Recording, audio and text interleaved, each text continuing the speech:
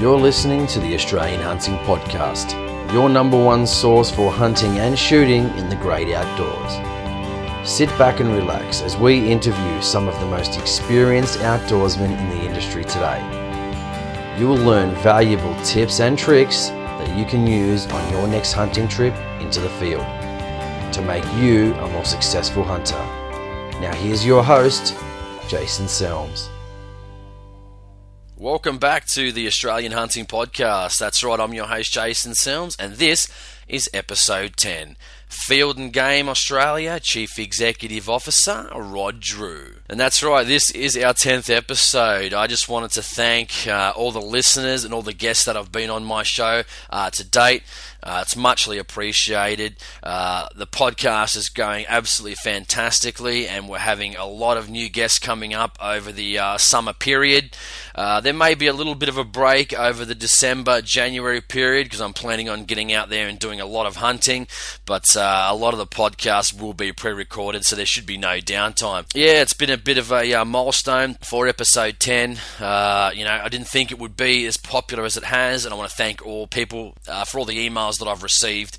It's been fantastic. I love it. I will endeavour to get back to everyone as soon as I can. But if you want to know more about the show, again, you can go on iTunes, rate and subscribe. Get us up there at the top of iTunes. You can also go on our Facebook page, Australian Hunting Podcast. Also, Twitter, AH Podcast, for all our upcoming guests and musings. And also, too, you can email us if you would like to at australianhuntingpodcast@gmail.com. You can also go on one of our other websites at aussieusedguns.com.au, the premier classifieds for new and used firearms. It takes about 30 seconds to join up, and you can list all your second-hand or brand new firearms for dealers 100% free, and purchasers can come on, browse through all the new and used firearms. It's a fantastic site. You can jump on there and for all your firearms needs. That includes pistols, rifles, shotguns, reloading gear, safes, you name it. It's on there. Jump on there, free to list. No excuse not to get on there and list anything you have second-hand or brand new for sale. So without further ado, let's get into my interview with Chief Executive Officer of Field and Game Australia, Rod Drew. This is Rod Drew, CEO of Field and Game Australia, and you're listening to Australian Hunting Podcast.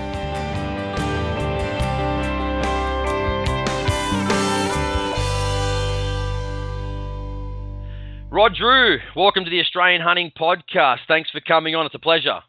Great to be with you, Jason. No worries, absolutely. So, mate, tell us, how did you personally get into hunting and shooting? Was it a family tradition, or how did you get into it?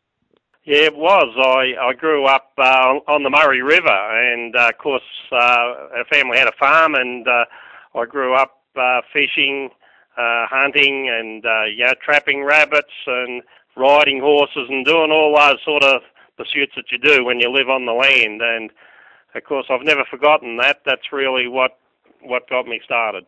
Yeah, no, absolutely. So, obviously you're the CEO of Field and Game Australia. So when did Field and Game Australia open, and what was, the motivation for Field and Game to open that branch up?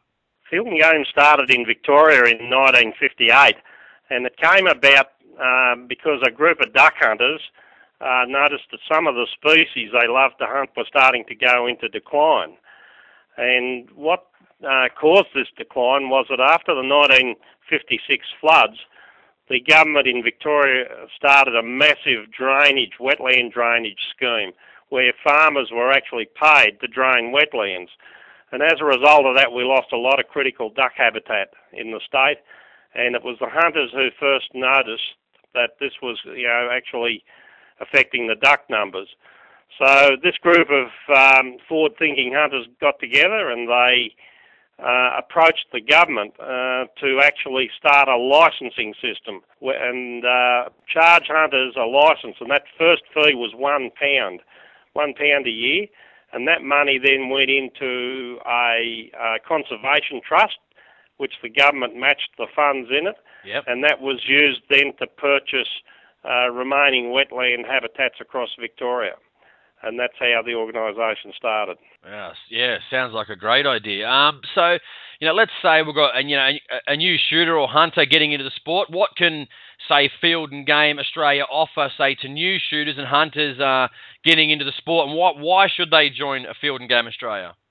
Well, Field and Game Australia's been going for over 50 years now, and there's a real tradition, amongst hunters, particularly wing hunters, people who love to hunt birds, and that tradition goes right back to those early sort of forefathers of the organisation. But today, Field and Game's grown. It's now got over 15,500 members in 64 branches around Australia. So when a person joins Field and Game, whilst they might join one particular branch, they are welcome to attend other branches and participate in activities at all the Field and Game branches. And those activities include everything from clay target shooting to fox hunts, fox drives, to duck shooting, to conservation work, restoring wetlands, putting up fences, tree planting, water control structures, and a whole range of activities which really build tremendous camaraderie amongst the members. No, absolutely. So how many was that Australia-wide? How many members? It's 15,500, and they're in 64 branches. So, fantastic. So, I mean, I had a few listener questions, and one of them sort of in particular was what model does the Field and Game Australia pursue with the Victorian government? Are they pursuing like a New South Wales type model, which includes, as you were saying before, possible compulsory memberships and hunter education, or is it this listener Richard actually said, was it the preferred New Zealand model? What sort of are they following there? Well, basically, what's happening here in Victoria, the government are now looking at a new model for game management. It's only early days, but from Field and Game's point of view, we like various aspects of different models. There's no one model that is the right model for Victoria. There are certainly aspects of the New Zealand model that we find would work well here, and there are certainly components of the New South model that would work well here. But there are also other models that are used in Africa and also in America, and there are components of those that would... Victoria is very different to New South Wales. We have public land hunting here and have had it for a long time. So we're certainly not advocating the New South Wales model as it currently stands. Yeah, no, that's fine. Actually, that question was submitted by a fellow Richard, actually. So we've got a few things to give away at the moment. So he's actually won himself a fishing DVD, so I'll actually get in contact with Richard, so because we answered one of his questions on the podcast, and those DVDs are actually courtesy of downriggershop.com.au, so you can check out that if you... listeners can check out that if you're looking for your online fishing needs. So, all right, let's get into our next question. Right, how did you become CEO of Field and Game? Was it your passion for hunting, or how did you become involved? Well, I first started off just by joining a branch, and of course, I met wonderful people, and got into the hunting side of it, and of course, clay target shooting. I just liked the whole, organisation, and it just suited my lifestyle. And of course, one thing led to another, and next thing I was on a branch executive, and then I went on to state executive, and then in 1997, I then had the opportunity to, work for the organisation full time, and I've been doing that ever since. Yeah, have you seen some positive changes to Field and Game Australia over the years? Do you think, I mean, it's developed into where the original founders seen it to go? Oh, look, absolutely. I think one of the main things we established, which has really cemented our place in conservation, was the establishment of our Wet Trust. We have a Wet Trust, which is a conservation trust. That is recognised by federal and state governments, and it's also registered as a tax-exempt charity. And the first project that trust undertook was the restoration of wetland habitat in Gippsland, the Hart Morass. This is a fairly famous wetland system down near Sale, and of course, the Wet Trust was able to purchase that wetland and then restore the habitat. And to see photos of that wetland today, as opposed to how it was when we took it over, it's just been a remarkable, restoration success. Yeah, no, I can imagine. I mean, I'm always a bit jealous, especially because I live in New South Wales. You guys have a good duck season and stuff like that, whereas New South Wales, don't tend to have, obviously, the duck season since the early 90s. So I guess that would take us into our next question. So Field and Game Australia obviously supports hunting and shooting. So what changes, say, would you, either Field and Game or even yourself would like to see in the near future? So that might include, say, duck hunting in New South Wales, or even as I was talking to Robert Borzak about a few weeks ago, game reserves in New South Wales as well. So how do you think that would? Do you reckon that would be something that they would support? Oh, absolutely. I mean, we need to get hunting back in its proper context in the Australian community.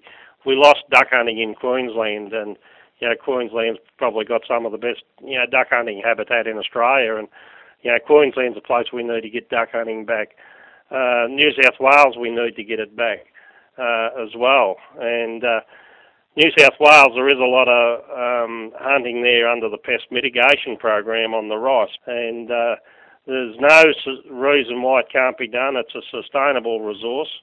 There's no science that suggests that duck hunting in New South Wales isn't sustainable, and we need to get that back, because once you get that certainty, across all states of Australia around the sport makes a tremendous contribution to the conservation of the species. Without duck hunters, you wouldn't have ducks, because quite simply, most of the research that's undertaken in Australia today is done by hunting organisations. There is very little research put into waterfowl or indeed deer species or any hunted species.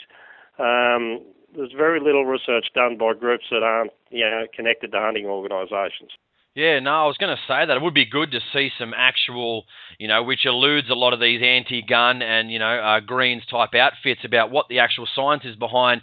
Obviously we don't have a season in New South Wales or Queensland, and what numbers are actually out there and why there is not a duck season. Is it purely, political, or, it would be interesting to see, that's for sure. Well, it's purely political. That's where the buck stops. It is political. There is no scientific reason why regulated duck seasons can't occur in any state of Australia, and that's the nub of the matter. It is political, and the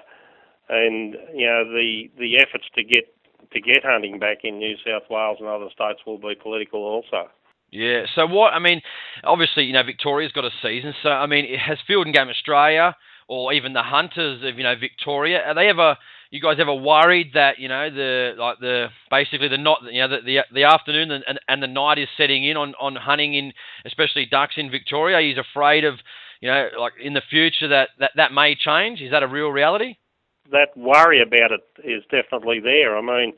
Hunters who think that hunting seasons just occur because the government thinks they're nice people and should have a hunting season are really living in fairyland. The ongoing battle to keep hunting going, doesn't matter whether it's ducks, quail, deer, whatever.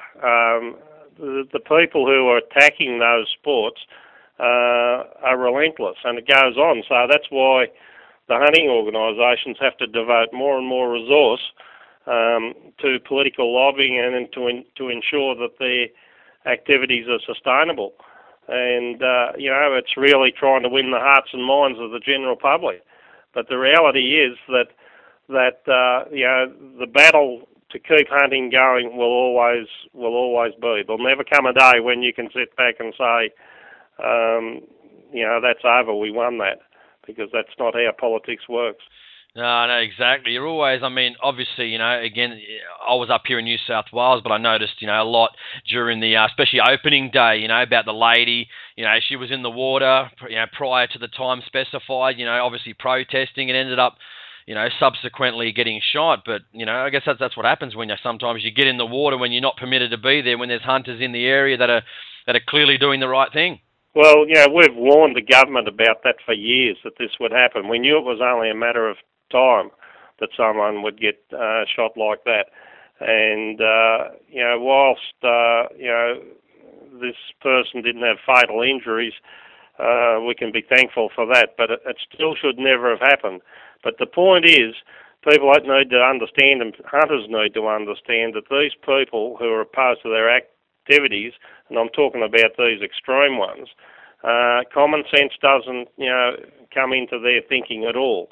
These people are zealots, and they will do whatever it takes. They're quite happy to go down that path. Yeah, I know. That's what I'm saying. Also, too, as far as I was aware, a few people were actually arrested too for a couple of the duck hunters down there for doing the wrong thing throughout that opening day. So at least the proper necessary people are out there, making also the antis responsible as well. So I guess that's a good thing. You're doing the wrong thing, they're also going to get charged as well. So. Well, that's right, and I think what people have got to understand too, this activity is not just confined to hunters. You've seen what's happened with the live export issue. You've seen what's happened with jumps racing.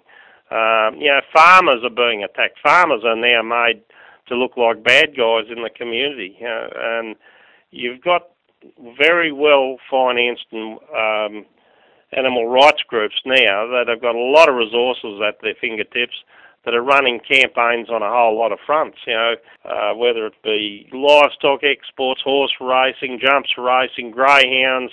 You can go on and on and on. All groups that are involved with animals, one way or the other, are under the pump from these groups. Yeah, exactly. I mean, I always think that all the time. I mean, I normally see positives with hunters and shooters just generally keeping to themselves. Me and my hunting friends don't get involved in their business, so we just go about our daily business doing the right thing. But it seems I guess when you're in our sport, hunting, shooting, clay target, pistol, doesn't matter what it is, you're always got to be positive out there, spreading the word, I guess, and getting more and more. That's the best way, I guess, to keep our sport moving forward. The more and more people we get involved, the more it becomes mainstream, hopefully. That's my hope personally, anyway. Well, that's right, and look, I think over the years, a lot of hunters have tended to be fairly low key about their activities, but I think hunters have got to come out more. I think you've got to be loud and proud. You've got to tell people you're a hunter.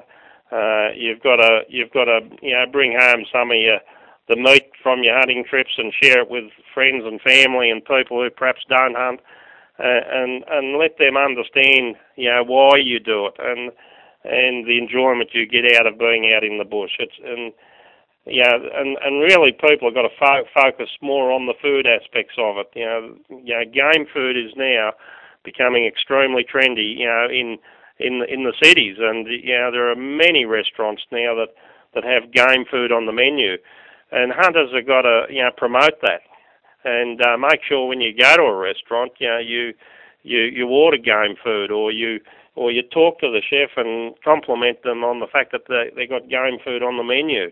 Oh no, I totally agree. And on speaking of that, I was actually on a forum a few weeks ago and had some people told me, and I mean obviously there'd be quite an expense to it, but about possibly. I mean, I don't know who would fund this type of thing. It was just a bunch of guys throwing a few ideas around. But, obviously throughout the media, I mean, unless it's somewhat sometimes, I guess, negative in the community, it'd be great for, I mean, whether it even be the Sporting Shooters Association, it may be in conjunction with the government. I mean, I'm not sure, but getting even an ad out there, say on television about, who's hunting, as in, the idea that got put across was, like a TV ad where you've got, say a nurse in a hospital, you've got a police officer, a fireman, a solicitor or a judge, and then all of a sudden it may cut to where they're out hunting and shooting, and it's not just, the idea of the advertisement or the TV ad would be, not just, people that people think rednecks are out hunting. We've got, lawyers, solicitors, firemen, office people, people in high positions throughout, either governmental agencies or people, sports people even, such as, Glenn McGrath is a very keen hunter.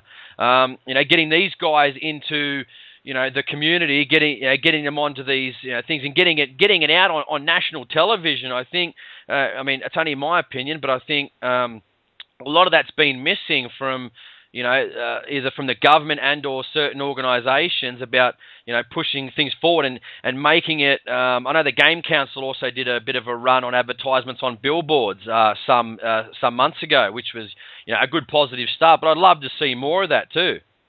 Well, what you're saying is spot on, and a lot of that's actually been done more at a local level. I know in Victoria there's been a number of ads run like that, and we've been involved in those as well. But you've got to remember that the Game Council in New South Wales, part of its charter is to promote and enhance hunting opportunities. So it has a very clear role in that act to actually promote.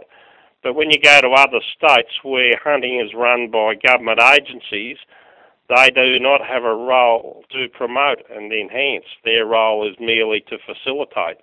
Now, that doesn't sound much of a difference, but it's a big difference, because when you have an agency that doesn't put any money into promoting the activity, won't run ads, or won't do anything like that, well, then, of course, it's very difficult to grow the sport. So that's then falls back on the hunting organisations. Absolutely. I just thought it'd be a great idea, if I saw that on television, and initially you wouldn't be sure what the ad was about, and then, you've got a nurse in their environment, then a fireman, in his environment, then all of a sudden, those 4 or 5 people, it cuts to them out hunting or pistol shooting or clay target shooting, and I reckon that, and then getting people that are, of status, sportsmen, TV person, whoever's involved in hunting and shooting, who doesn't have a problem to, tell other people and get out there in the public eye and say, well, yes, I'm a hunter, I'm a shooter, and, I think people would look at that like that and say, geez, he's a fireman, and he's a hunter and shooter, well, maybe it is all right for me to go out there and give it a try, and, if we've got, it's not just, people running around with guns, wielding guns, and not everyone's a redneck, so to speak, so I just think that had some positives to it. No, it is a positive. And look, I've got to say, too, that in general, the media has been more receptive to the hunters' side of the debate in recent years as opposed to years ago. I remember, going back many years ago, it was very, very hard to get any traction with the media. But now there are a number of media people who are quite happy to talk to hunters and hunting organisations and put the other side of the story. And, that's happened just in recent years. And I think that's positive, but we've got to do more of it. There's no doubt about that. Absolutely, no, you're 100% right. So, say amongst hunters and shooters Australia-wide, how important, do you think hunting is to the community, and what positives come out of, being a hunter or shooter? Oh, look, there's huge amounts. Here in Victoria, there was some research done by the department back in 1995, which is a long time ago now. But the duck season, duck hunting was worth about $35 million a year to the Victorian economy, and that's in 1995. I'd hate to think what it is now. It'd be certainly a lot more, but. Yeah, we know of certain communities in the duck hunting areas in Victoria, and one that comes to mind is Donald in Victoria. They just come off the back of 10 years of drought. Businesses were really, really struggling. And, of course, the duck season come along after all this, and people flocked to that town. And, the articles in their local media and in the papers and the local tourism people, they were just over the moon because duck hunters had come back to their town. And this sort of story is repeated right across Victoria and also in New South Wales. When they had duck seasons in New South Wales, places like West Wyalong, Deniliquin, these places, really benefited from it. And there was actually research done on that in 2000. After the duck season had been banned, they did a report, a scientific review, to see what the effects of banning the duck season had been. Many of these rural towns had economic loss due to the duck season being banned. Yeah, and sometimes I guess the government would rather see a small town fail than, have a sustainable form of hunting.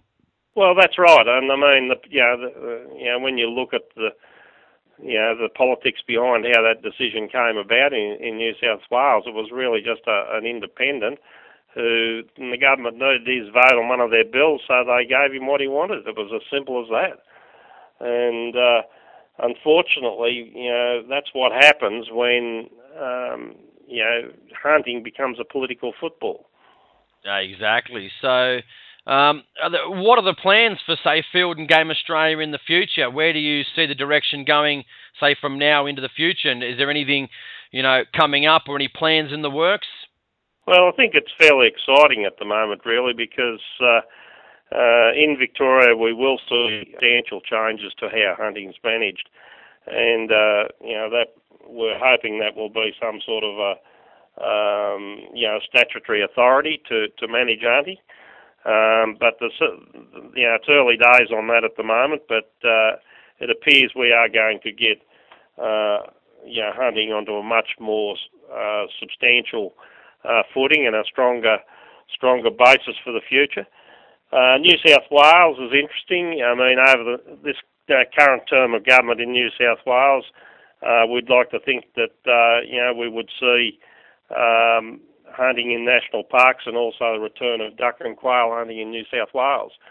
So, from a political point of view, it's probably fairly exciting times. The reality is that there's more and more people coming into the sport. We've seen, with the drought ending and the floods we had in Victoria, we've seen enormous number of people come into duck hunting, and a lot of young people sitting their waterfowl identification tests. We're seeing more people out of their clay target ranges. People in the cities, are looking for outdoor activities, and hunting and the whole culture of hunting organisations actually bridges a lot of this rural-city divide, because the more you can get people in the city, out into the bush, connect with nature, talk to people in rural areas, the more the understanding improves between the people in the city and the bush. Absolutely. So getting on back to the 2011 duck season, I guess we just had. How did it go this season? Was it just as good as previous seasons? There was no real, I guess, trouble except for the few of the protesters and stuff. How did it generally go this year? Well, it was probably the best season we've seen for, I'd say, maybe the best in my lifetime, and certainly talking to people who've hunted for a long time, everyone says the same thing: the best duck and quail season they'd ever seen in Victoria. Just amazing how the bird numbers recovered, after the drought, and it's testimony to the survival of these Australian species, how they can just breed and continue to breed when the conditions and habitat are right. And so the season this year, hunters, just hadn't seen a season. Many of the younger hunters hadn't never seen a season like this, and many of the younger hunters got to hunt on places, but of course hadn't had any water for 20 years, and so they actually got to go to and hunt some of these places for the first time. So it was really a remarkable season. It just opened everybody's eyes up to just how the habitat and the environment can turn around. And of course, after more than 10 years, nearly 15 years of drought, and of course all the doom and gloom of climate change, and duck species were going extinct, some of the experts were saying. Well, we now know it was just rubbish, because the way these bird numbers have rebounded, and not just in Victoria but right across the country. is just absolutely marvellous. No, you're 100% right. Speaking about bird numbers before, and I know speaking to Robert Borzak of the Shooters and Fishers Party just recently, he was talking about getting also the game birds again, like getting say doves, pigeons, crows, etc. on say again like duck hunting, a seasonal hunting roster. How would you think that'd work? Do you think that'd be a positive, or there'd be some negatives involved in it if managed properly? I think there are certainly some species that could be included, and certainly some of the crow species need to be looked at because they present huge problems for farmers and landowners in some areas, and particularly around lambing time. There's no doubt they could go on the list. There's no doubt there's some pigeon species that could be looked at too.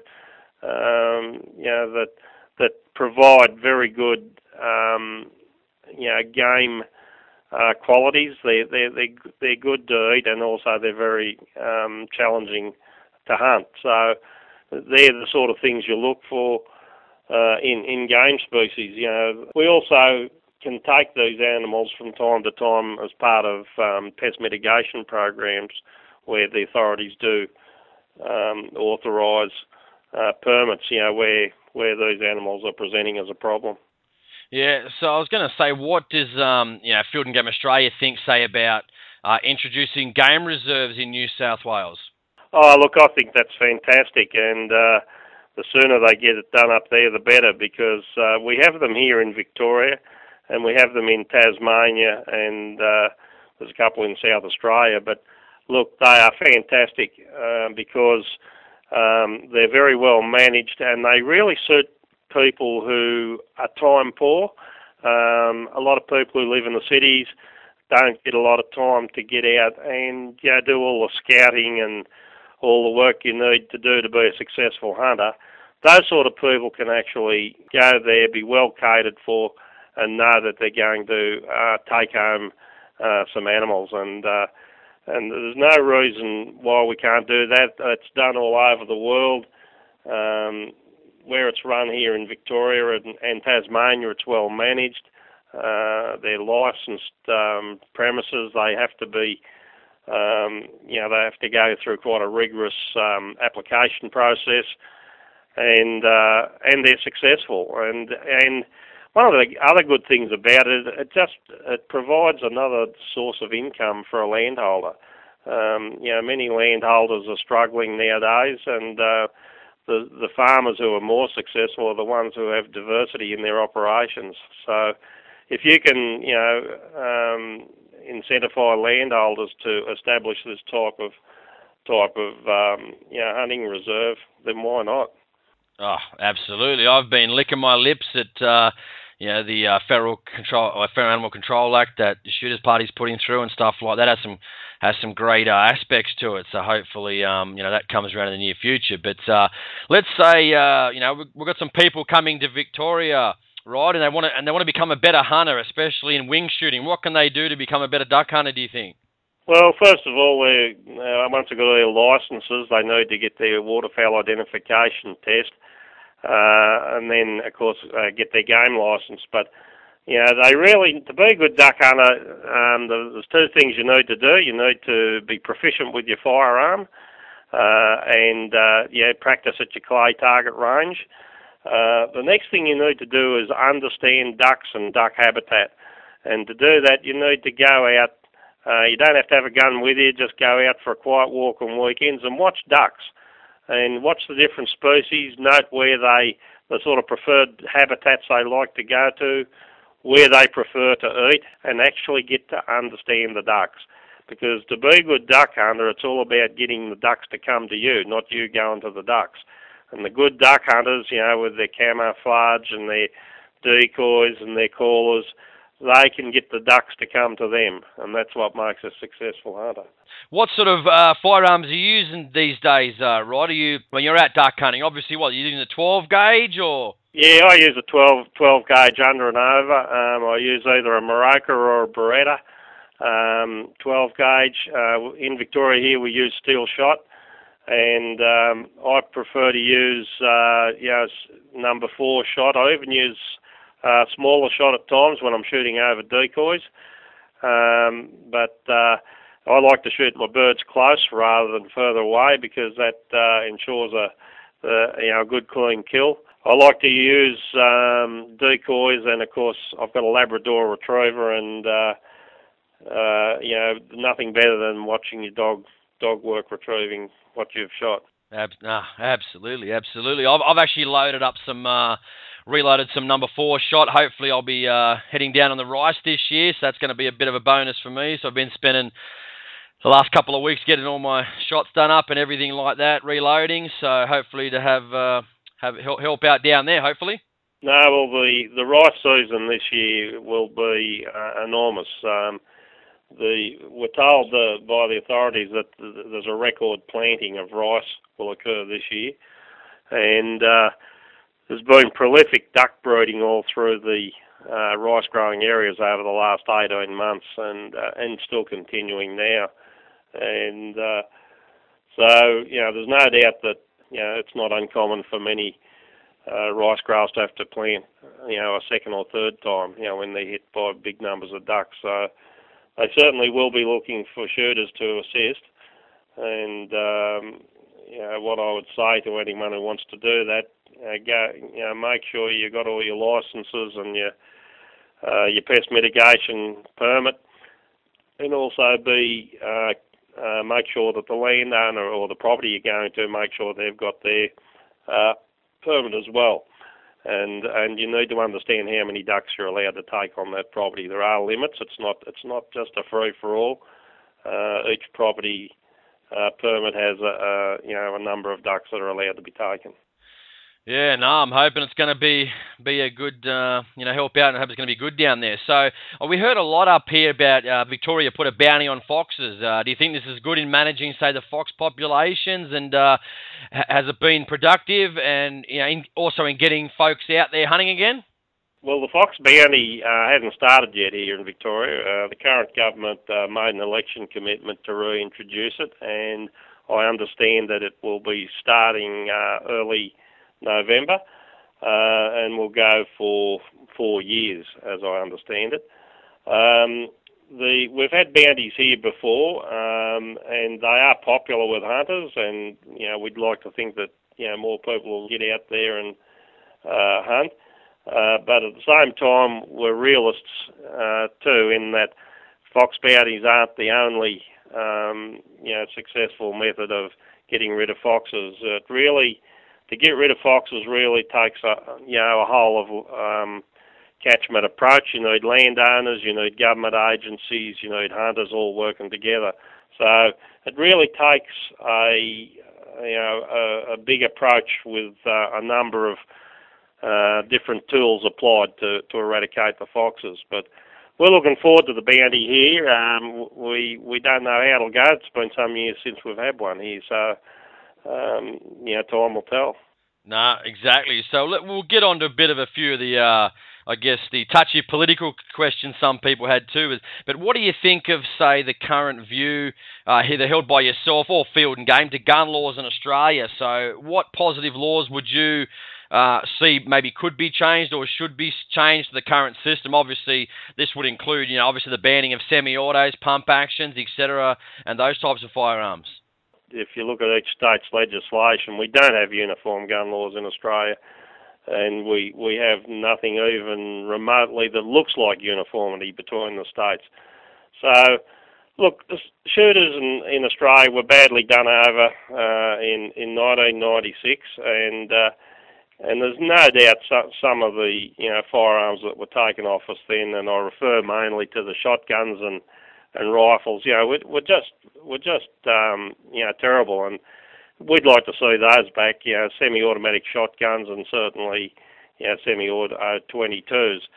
But by the same token, we're not opposed to people who, enjoy other types of firearms being able to use them either, and,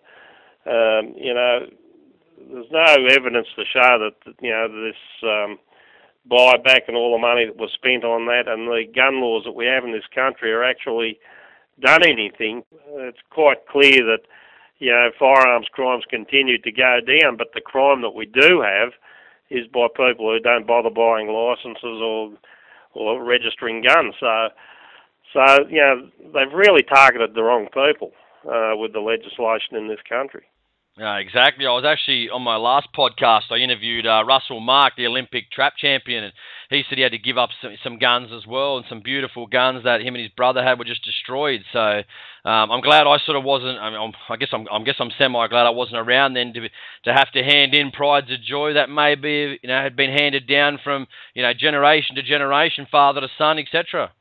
Oh, look, I handed over guns, but I know people who've handed guns in have been handed down from generations. And, look, I knew one instance of a Vietnam veteran who had a Remington 1100, and that was presented to him by an American unit in Vietnam after he'd saved an American officer's life. And they'd actually put a plaque in the stock and presented it to him. And that gun had to be destroyed. I mean, that's just outrageous. Outrageous, absolutely. And there are numerous stories like that. And that was the thing that hurt most firearm owners in Australia out of all that, was that they were made to feel responsible for what happened at Port Arthur. And, people haven't got over that. Decent, law-abiding people who've had guns for decades, being told that you're no longer suitable to own that particular firearm. I know, it's astronomical. I mean, honestly, the way you just said it actually just opened my eyes a lot to, people made to feel responsible. I mean, I probably couldn't have put that better myself, and it is disappointing, isn't it, where you go out and, it's taboo to be, talk about if you're a hunter or a shooter and how people treat you sometimes. I mean, I've been in that situation myself, and no doubt other people can, vouch for where I'm coming from. But yeah, you've hit that nail on the head about, making us feel responsible. And I was talking to, again, Russell Mark last time about what just happened in Oslo, where the fellow dressed up as a police officer and was shooting people. And to, as he said, to put a person from that category who's a psychotic, killer, to put them in the same category as me, shooting clay targets or being a duck hunter down in Melbourne, to be put in that category, I mean, it's the ultimate insult, isn't it? Really, it's the ultimate insult. It really is, and it was probably one of the greatest injustices that was put on a section of the Australian community, and people really took that hard, because a lot of those firearms they had to hand over as we've already said. Many of these had been handed down through the family, so I think what we'd like to see is, we've got to get, there's a lot of water's gone under the bridge since then, and I think, we do have to get some of those firearms back and concentrate on the criminals and not on the legitimate firearm owners. Yeah, and what they're funny is they think that, I thank, whoever every day that, no one's ever decided to do something like that again, but I guess what the anti-gun lobbyists, the Greens and those types of, parties and what they're thinking is that, we've introduced these laws. We haven't had any, massacres or this for 15 or 16, years, but they think that's actually what's stopping it. But I mean, anyone on any day of the week can grab a pistol if they wanted to illegally and do something really stupid, but they think by changing those laws, we haven't had one since, so, guess it must be working. In my opinion, it's just you haven't seen one crazy person decide to do something stupid for 15 years, but heaven forbid it never happens again. But that's still a reality, regardless of what these, Greens and what these anti-gun, parties think. It's just thankfully we haven't had some psycho that's decided to lose it and do something stupid. Yeah, no, you're absolutely right there, and I mean, the problem, the whole problem is that the focus is on the law-abiding people, and it's not on the people who are psychotic or the people that have got a history, of crime or whatever. The focus is in the wrong area, and we've seen this in other countries too, like in Canada. They've thrown out the system because they realise that the focus is in the wrong area. And, Here we need to get really concentrating on where the problems are, and the law-abiding people and who have firearms in this country. The number of incidents, the number of crimes committed by those people is almost zero, and the Australian Institute of Criminology Statistics reveal that. Yeah, I mean, if John Howard's idea was to, create a national uniform solution, I think he's failed in that area. I think he's really come up short, in my personal opinion. Well, that's right. The problem was, his intent was to have uniform gun laws, but once they handed it back that direction back to the states, each state and territory went off and did their own thing, and the federal government was really powerless to do anything about that. And that's the problem. You have a look at the processes for getting a license, or for purchasing a firearm, or for shooting under supervision if you're under 18 years of age. You look at all these things in each state of Australia, and they're all vastly different. There's nothing, near uniformity. So, Rod, what can be done to separate, say, the image that hunters and shooters are good people just enjoying their chosen sport, and good people that keep away from criminal element? How can we? They're always lumping us into those groups of, basically we're, sporting shooters, we're criminals basically. What can hunters and shooters do to push forward with a good image of what hunters and shooters actually portray and what we're doing for the sport and the country? I think each individual shooter has a responsibility here too, and that responsibility is to abide by the laws, and also to not actually go undercover, to actually come out and tell people you're a shooter, and as I said before, be loud and proud. I mean, it's no different to other, someone else likes playing golf, or they're a golfer, and if you're a hunter, that's what you like to do. You should be proud of it, and you should tell people. And hunters need to actually, engage more with people who aren't hunters.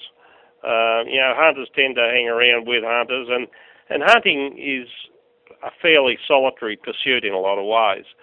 But we need to share our experiences of hunting with people, and if there's someone who's interested, take them to a range and let them have a go.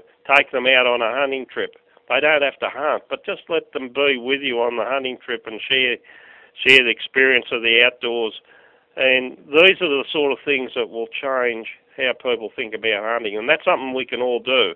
Each individual hunter can do that. Yeah. So speaking of, I guess the places like these animal activism and animal cruelty, what do you think the future say for realistic, meaningful dialogue about, feral animal control with sort of those types of groups? I think it's really impossible, to be honest, because these people have got a philosophical position, and that philosophical position means that humans don't eat meat, humans don't kill animals.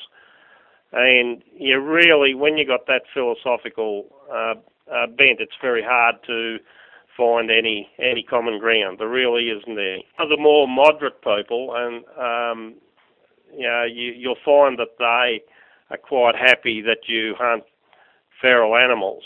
Well, not happy, but they'll accept it if you hunt feral animals. But they won't accept that you kill game animals to eat.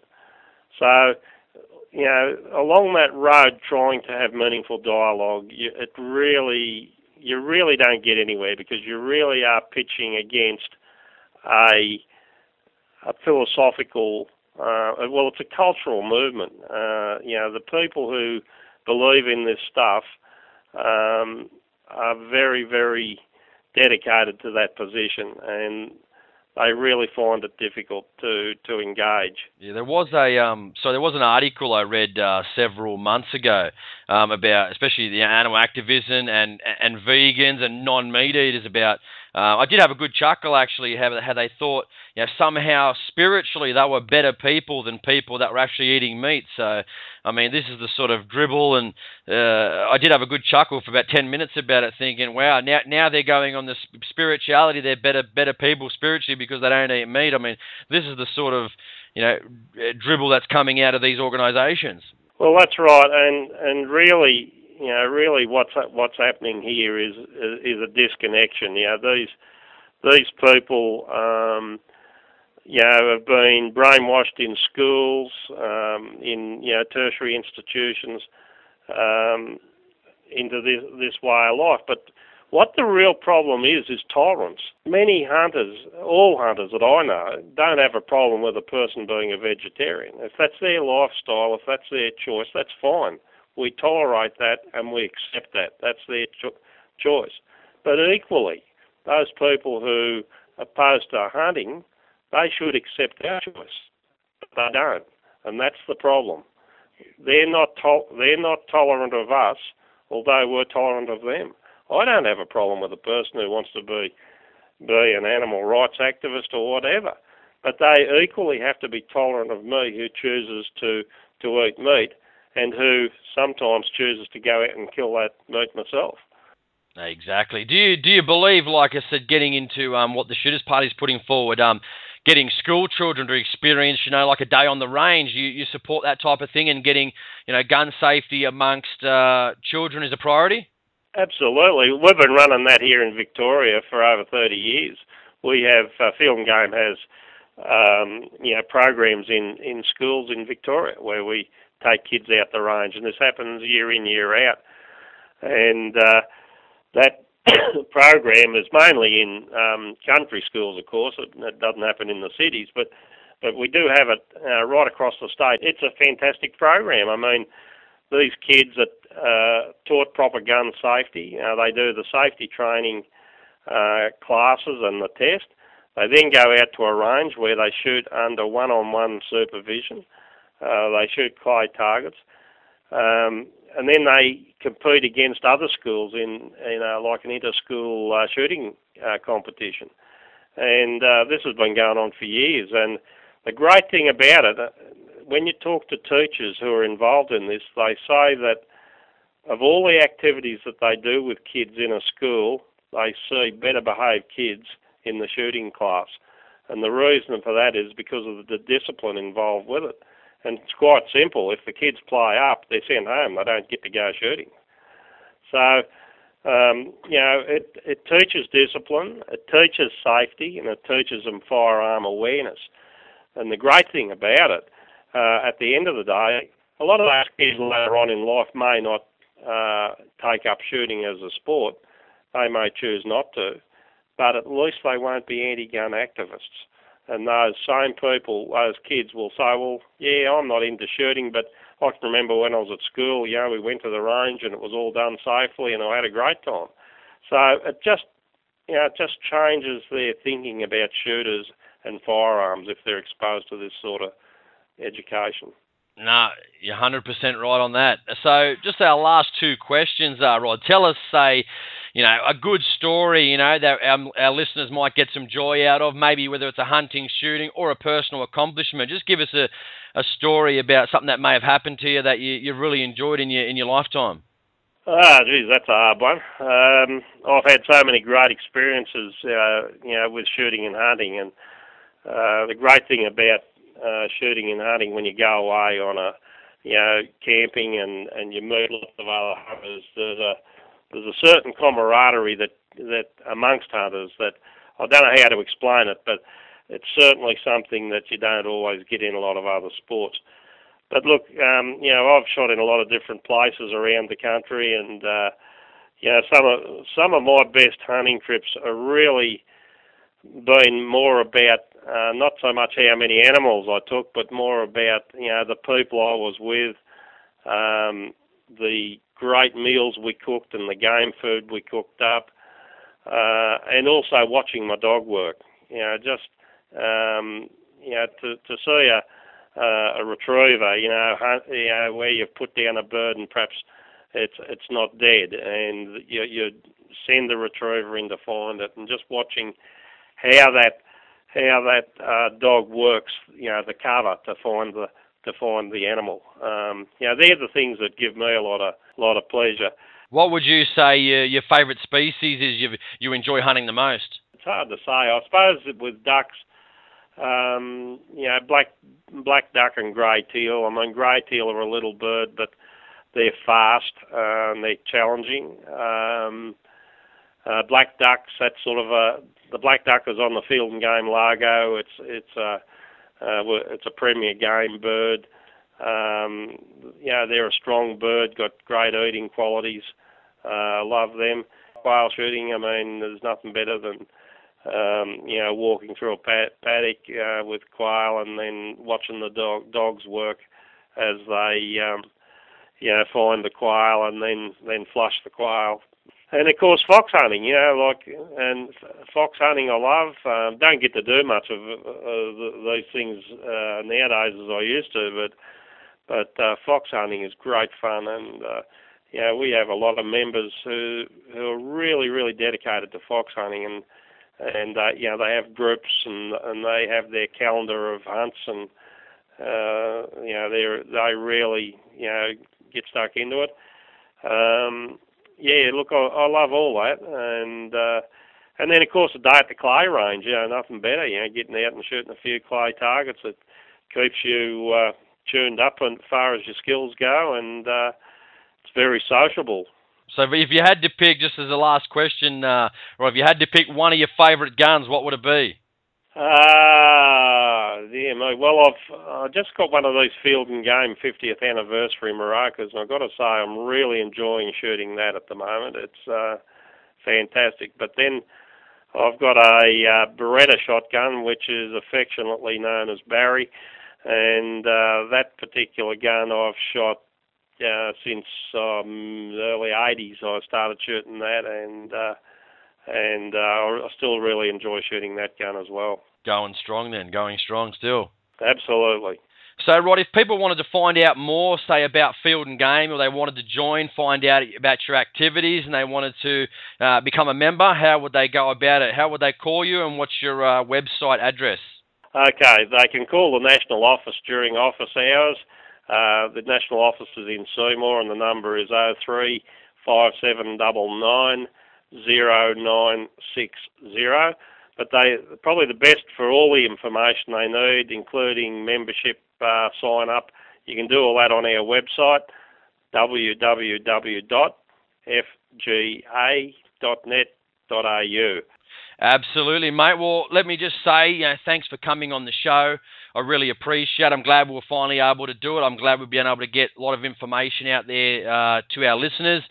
Hopefully they can listen to this podcast and they become members of Field and Game, and look forward to pushing the sport of hunting, shooting and even fishing down to their children one day. So thanks for coming on, Rod. I really appreciate it. I know you've given up some time to come on the show today, and I'm sure people will love the podcast and love hearing what you have to say. So thanks a lot, and I hope to have you on sometime again soon. Thanks, Jason. You're listening to the Australian Hunting Podcast, brought to you by AussieUsedGuns.com.au, the premier classifieds of new and used firearm sales. Thanks for listening. See you next time.